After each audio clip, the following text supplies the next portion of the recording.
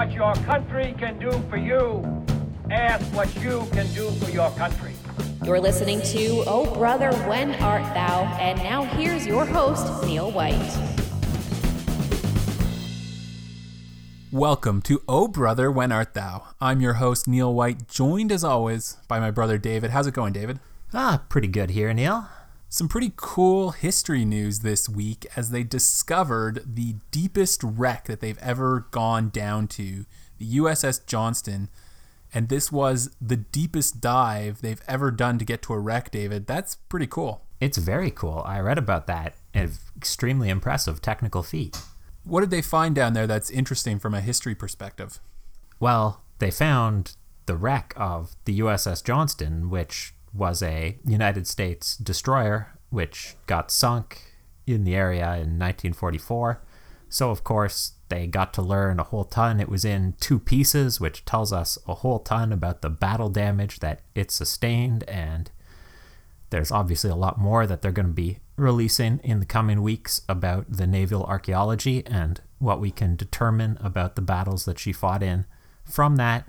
And, of course, it's also important to remember that this kind of archaeology can be something of a comfort to the families of the people who died when the ship went down. One fewer lost ship, David. Very cool discovery indeed. We always love those kind of history stories because, of course, that's what we're all about here on the podcast. So let's start off a history story this way. Oh, brother, when art thou? Neil, it's October 25th, 1944. And on board Admiral Bull Halsey's flagship's bridge, he is receiving a radio message. It says, "Where is Task Force 34? The world wonders." And according to some of the men who were standing by on that bridge at the time, Halsey is so filled with shame at the implied insult from his commander, Admiral Nimitz, that he actually breaks down in tears. Wow, David, that is an epic level of sarcasm to send in a military radio transmission. The world wonders. What a statement from Admiral Nimitz. That wouldn't be out of place in the sarcastic world of like Twitter today. To hear that in a World War II battle operation, that's quite something. So there's a wild twist to this story, Neil. We always like a wild twist, David. Admiral Nimitz, when he hears about this reaction from Admiral Halsey, will claim that he did not write that radio message that way. He did send a radio message asking, "Where is Task Force 34?" because he's the admiral commanding, he wants to know. But he claims he didn't add the sarcastic, "all the world wonders." And of course, that's very plausible because the communication system to send these radio messages at a high level in World War II was very complex, with multiple radio operators along the way, and it has to be encrypted and decrypted, and there's teams that have to do both of those operations.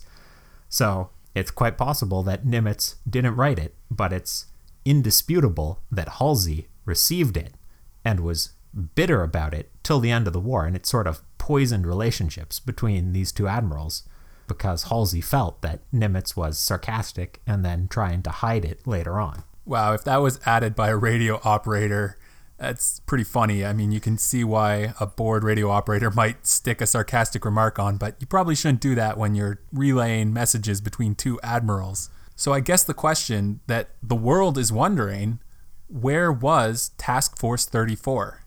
So Task Force 34 is in the wrong place, Neil. Clearly, based on Nimitz's message.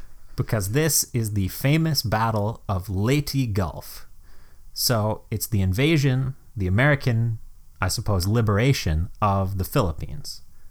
You may have heard the famous remark from Douglas MacArthur when the Japanese invaded the Philippines and he had to leave, "I shall return." One of the badass quotes from war of all time right there, David. Well, now it's later, and Douglas MacArthur is returning. And the U.S. Navy's job in this operation of course, is to get the U.S. Army ashore, because the Philippines are a series of islands, so there's a massive invasion fleet of transports carrying thousands of U.S. Army troops, and the American Navy needs to protect them and get them onto the beaches. And at the same time, the Imperial Japanese Navy has the job of preventing that. They want to stop the invasion. They want to sink the American transport fleet. But they know it won't be easy, because this is 1944, and the American Navy is now larger and more powerful than the Japanese, so they can't risk a straight fleet-on-fleet battle. They can't just charge in, because the Americans would clearly win.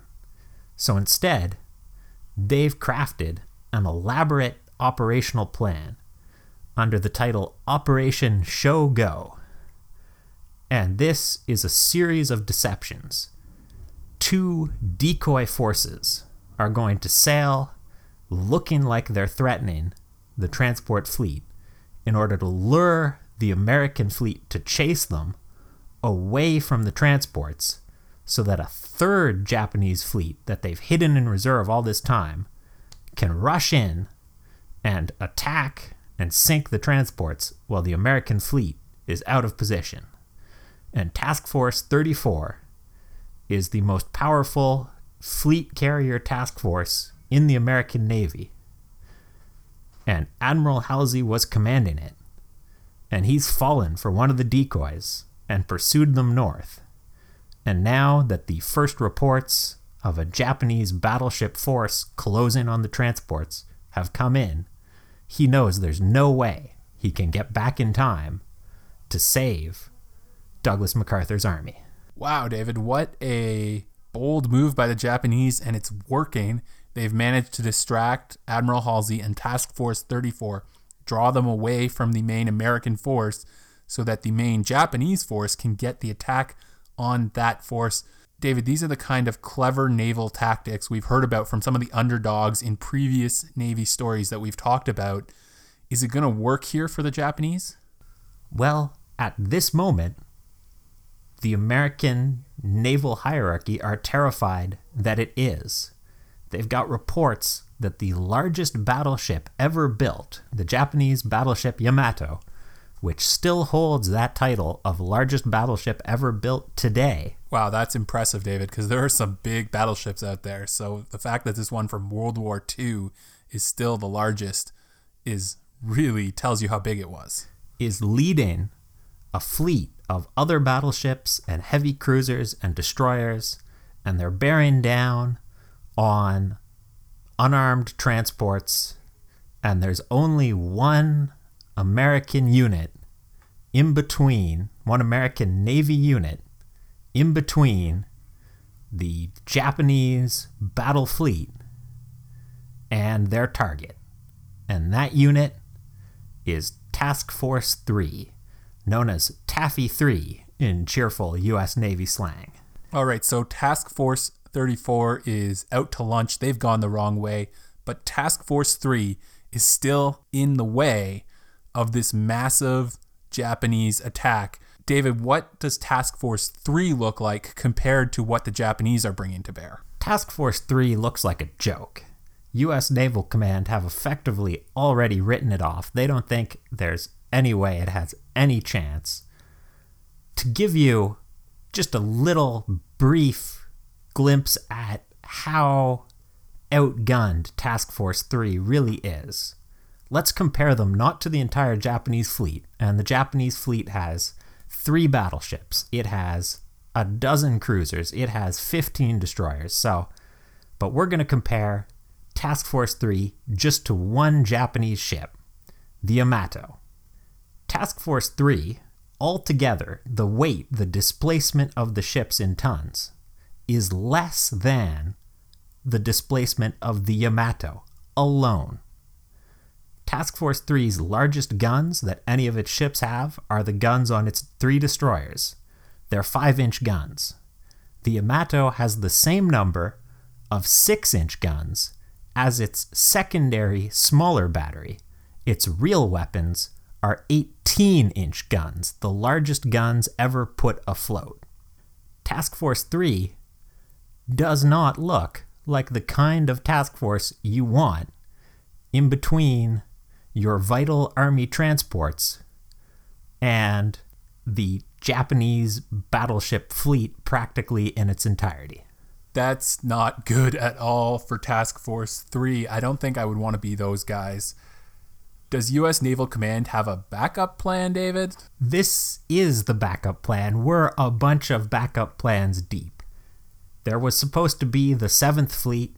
They've pursued a Japanese decoy force south and are battling them at the Battle of Suriyao Strait, which is a fascinating story on its own, but the point is, they can't come back in time. There's Task Force 34, the Fleet Carrier Task Force. They're big, they're powerful, they're way up north, and there's no way that they can do anything useful right now. And then there's Taffy 3, Little Taffy 3, a collection of escort carriers designed for anti-submarine work, but at least they're sort of carriers, which will be important in a moment. 3 destroyers and 4 destroyer escorts, similar to what the Canadian Navy would call corvettes.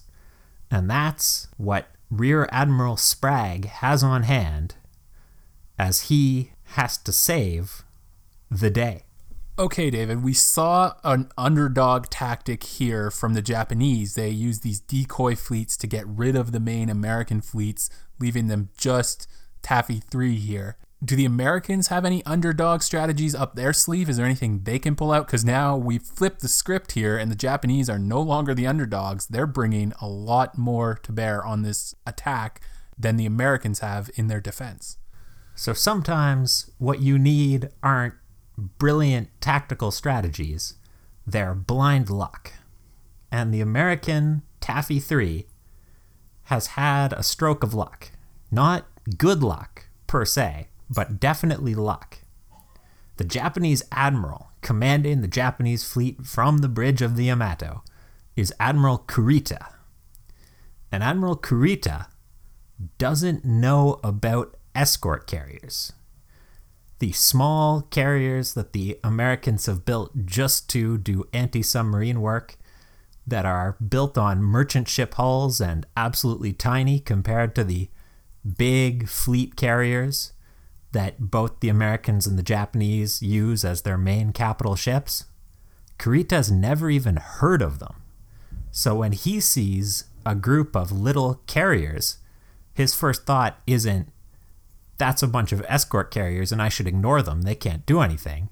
It's, oh my God, the American fleet somehow has a whole squadron of fleet carriers I didn't know about, and they're right here ready to trap me. I need to attack them right away and ignore the transports because they're the big threat here that is going to decide this battle. So he orders all of his forces to charge as rapidly as possible and sink those carriers. So he thinks, David, that these smaller carriers are in fact regular-sized large aircraft carriers. Exactly, because he's just never heard of escort small carriers, so he's got no idea what he's looking at, and his first thought is, it must be an American fleet out to trap me. All right, so he's going to rush in and try to take out these escort carriers that he thinks are regular-sized aircraft carriers. How does it go? Well, when the Americans realize that for some reason Kurita is willing to chase them, they realize that they can flee away from the transports, and just the same way that the American fleets got lured away by Japanese decoy forces and are in the wrong place, they can be a decoy force themselves and lure the Japanese away from the transports. So here, right at the start of the battle, they're achieving, just by surviving, something incredibly important. Every minute they stay alive is one more minute for the American transports to get away without interference because the Japanese fleet is chasing Taffy 3 in the wrong direction. Oh, how the turntables, David. So now it's the Americans who are using a distraction fleet, who are leading the Japanese in the wrong direction. This has really changed everything. But how long can Taffy 3 really stay alive, David, to lure those Japanese away from the unarmed troop transport carriers? Well, that is certainly the question that is running through the minds of every American sailor in Taffy 3, except for that they're not just thinking, how long can we stay alive? They're thinking, how can we stay alive? Because obviously, it does not look good for the sailors of Taffy 3. So, of course, they all go to full speed. The escort carriers and the destroyer escorts, in particular, are fleeing at their top speed, ignoring everything and just heading away from the Japanese battleship fleet, which is a very natural and understandable reaction. And the escort carriers are also, by the way, launching every plane they have, most of which are not really anti-shipping planes, but it doesn't matter. Anything they have to try and attack the Japanese battleships and slow them down. But it's not enough, and the Japanese battleships are faster than the slow escort carriers, which are only built on merchant hulls. And as Taffy 3 flees, the Japanese battleships are gaining. And so, everyone can see that they need to buy themselves some extra time. And that's where I need to introduce into this story Mr. Edwin Evans. He's a half Cherokee, part Creek, so largely of Native American descent, U.S. Navy officer from pre-war Oklahoma, which is a state you don't expect to give great mariners, but in this case, they got lucky. And he is commanding the destroyer, the USS Johnston. Wait, David, I remember the Johnston. This was in our introduction to the podcast, our little preamble when we were just talking. This is a ship they just found the deepest wreck ever.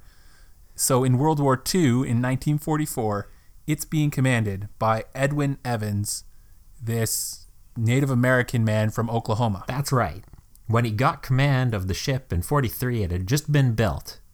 And he stood on the deck giving a speech to the other sailors who were coming on board, most of them green and ready to learn their trade. And he said, "Any man who is not ready to go into harm's way had better get off this ship right now." No one left, but that was a promise he intended to keep. And so in the past year that the Johnston has been a ship, she's become famous amongst the destroyer squadrons of the U.S. Navy for being an aggressively commanded, effective, lucky but skilled ship. And Captain Evans, her commander, has a reputation for being just a little bit crazy. And this is the moment he really proves it. Because with the escort carriers and the destroyer escorts and everything else in Taffy 3 fleeing as fast as they can from an overwhelming force that is slowly running them down and closing the distance, as the Japanese battleships begin firing their guns in a beautiful rainbow of death. I should mention it's a rainbow because the Japanese use dye bags in their shells to help them see where they're hitting when they hit the water. As this is happening, Captain Evans gives an order to his helmsman. He orders him to turn the ship around 180 degrees, go to maximum speed, and charge straight at the Japanese fleet. Well, David, he's certainly making good on that epic speech he gave to his men when they came aboard. That's quite the story of heroism so far in the war from Edwin Evans and the USS Johnston. And now they're taking on this even greater danger, this insurmountable, seemingly, battle against this larger Japanese attacking force. What happens to the Johnston? So the Johnston charges in to battle off the island of Samar with this massive Japanese fleet. Her initial plan is to launch her torpedoes, because they're her best weapon against ships that are larger than she is. And so she repeatedly closes to dangerously close range, because guns have longer ranges than torpedoes, in order to fire on the Japanese ships. And she gets a hit on a Japanese heavy cruiser. It doesn't sink her, but the heavy cruiser loses engine power and has to stop pursuing. And one of the other Japanese cruisers also stops to look after this damaged cruiser. So that's two heavy enemy ships, both of them larger than the Johnston, which she's taken out of action in her first attack. But in return, she loses one of her forward gun turrets to enemy fire, so she's already being hit. But the Johnston is by no means done, because the main Japanese force is still pursuing, and the Johnston keeps on firing her torpedoes until she's entirely out of torpedoes. And only then does she turn back to try and reach Taffy 3, which is still fleeing. But by this point, the other two destroyers that were part of Taffy 3 have also turned about, realized what Captain Evans has already realized, that the only chance of victory that Taffy 3 has is for somebody to slow down the Japanese battle fleet enough that the escort carriers can escape, and that the only ships that can do that are the destroyers. So the other two destroyers are coming up. So the Johnston turns around again, this time to help support the torpedo runs of the other two destroyers by firing her guns to try and keep the Japanese heads down while the other destroyers try and close. So the battle continues to rage on, but now it's sheer chaos, because the Japanese have accelerated to as fast as they can to try and run down the carriers, so they're all out of formation. But now there's these torpedo attacks, and the Japanese are trying to get back into formation, and everybody's shooting. And suddenly, there's a rain squall. So now it's dark, and no one can see anything, and everybody's still shooting. Torpedo attacks, it's chaos. Wow, David. So we have these American destroyers turning around, taking on the Japanese head on, while the rest of the task force tries desperately to get away, and all the while hoping to lure the Japanese away from the unarmed troop transports. David, how long can these destroyers hold out? How long can they keep the Japanese in disarray? Well, it turns out to be an extended period of time. The entire battle off Samar will last about 2 hours, and a large portion of that is the period where the destroyers are attacking. They use up all of their torpedoes. One of the destroyer escorts, even smaller than the destroyers, is crazy enough to come and join the three destroyers. They're battling, and one by one, the destroyers start to sink, and they run out of torpedoes, which means they need to use their guns, but their guns are too small to fight battleships or cruisers successfully. And so pretty soon they're being driven back towards Taffy 3, towards the escort carriers, but it's an extended period of time. They're trying to drag it out, keep the fight going, because they know that every minute counts. But at this point, the larger Japanese battleships start to pull ahead of the other Japanese ships because they're less disrupted by the actions of the destroyers. They have less to fear from a destroyer's torpedoes, so they're able to keep their full speed better than the other Japanese units. And so they're finally starting to close with the escort carriers, and they open fire on the USS Gambier Bay, the most closest to the Japanese of the escort carriers. So David, Admiral Kurita, the Japanese admiral, he's still laser focused on taking out those escort carriers, the smaller aircraft carriers that he thinks are full-sized aircraft carriers. That's right. But the commander of the USS Johnston, Captain Evans, knows that he needs to keep this going for as long as possible, and that if the Japanese get in amongst the escort carriers, it's going to be very short. So even as the first of the Yamato's shells starts to hit the Gambier Bay, they're not very effective because they're too big. They punch right through the ship and only make a hole the size of the shell. they're supposed to explode inside the ship and cause much more damage. But because they're fused for battleship armor, which is very thick, and they're hitting escort carriers, which are built on merchant hulls and have no armor, they're just going in one side and out the other, much less effective than the Japanese were expecting. Well, David, that's not a problem you expect to have, that your shells are too big. But even so, Captain Evans knows that he can't allow this to continue. And so, in possibly the craziest action of a crazy day, he personally orders his ship, now out of torpedoes with one of their 3 gun turrets out of action and low of ammunition, to start a gunnery duel with the Yamato, which I just want to emphasize again is the largest battleship ever constructed. He doesn't win, but it takes almost 30 minutes for the Johnston to finally sink, as Captain Evans and the rest of the crew keep on firing every gun that can still possibly be operated until it has absolutely been shattered. The entire ship is on fire before it finally breaks up and sinks. And because of that, the Yamato has once again fallen behind, and the American escort carriers have gotten a chance to pull ahead a little bit more, another couple of minutes. Evans had to have known he was going to lose that fight, David, with the larger Yamamoto. It's completely an act of self-sacrifice. He knew he wasn't going to win. His ship was probably already on fire before he even tried to trade fire with the largest battleship in existence, and he was also outnumbered because the other Japanese battleships and cruisers coming up, once he did successfully slow down the Yamato, opened fire on him, so he had no advantages, no chance of success, but he did it anyway.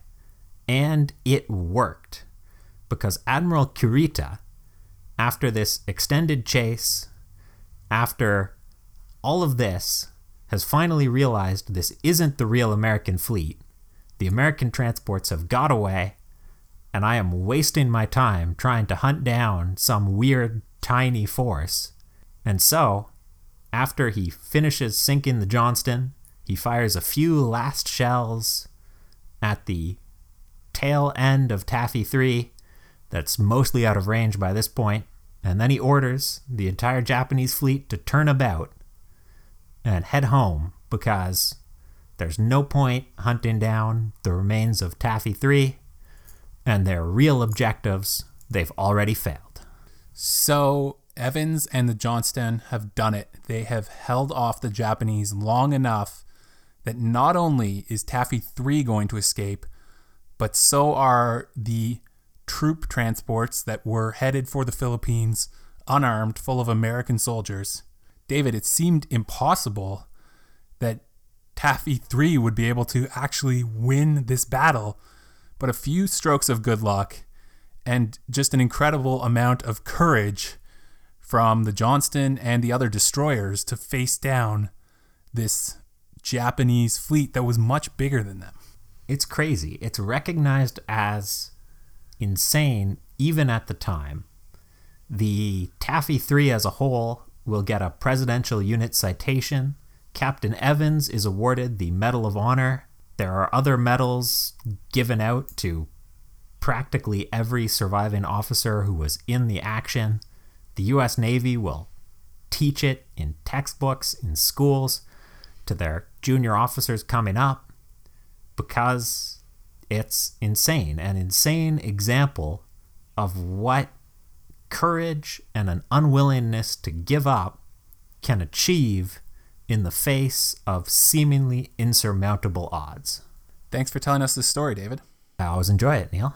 Well, if you enjoyed this story, we've got quite a few different naval stories. You can go back and listen to some victories for underdog navies. You'll find those in our archives wherever you get your podcasts, wherever you're listening to this right now.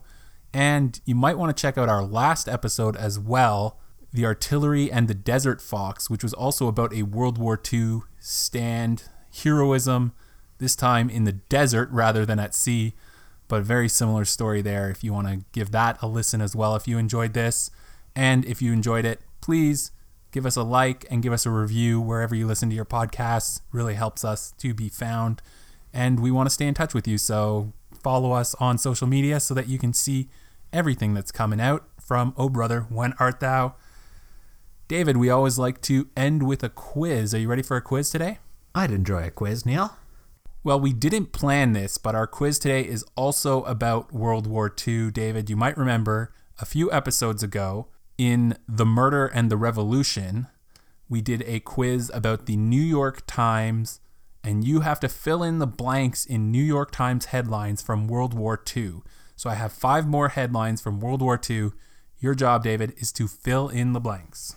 All right, let's try this. We will start on September 28th, 1939.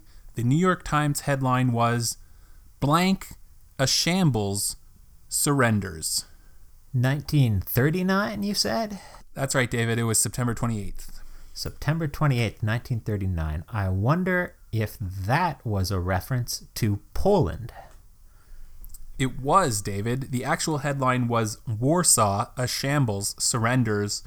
The end of a 20-day siege, 3,000 people slain in 24 hours as Warsaw finally surrendered.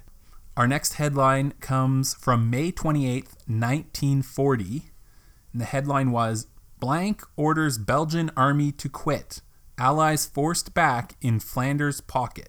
If I recall my Battle of France history, I believe it was the king who ordered the Belgian army to surrender. You're correct, David. The New York Times headline read, Leopold orders Belgian army to quit. Allies forced back in Flanders pocket. This was King Leopold, who ordered his army to surrender without consultation with his allies and against the advice of his ministers. Not a good turn there for the Allies. We'll jump ahead to June 1st, 1942. The headline was, 1,000 British bombers set blank on fire, used 3,000 tons of explosives in record raid.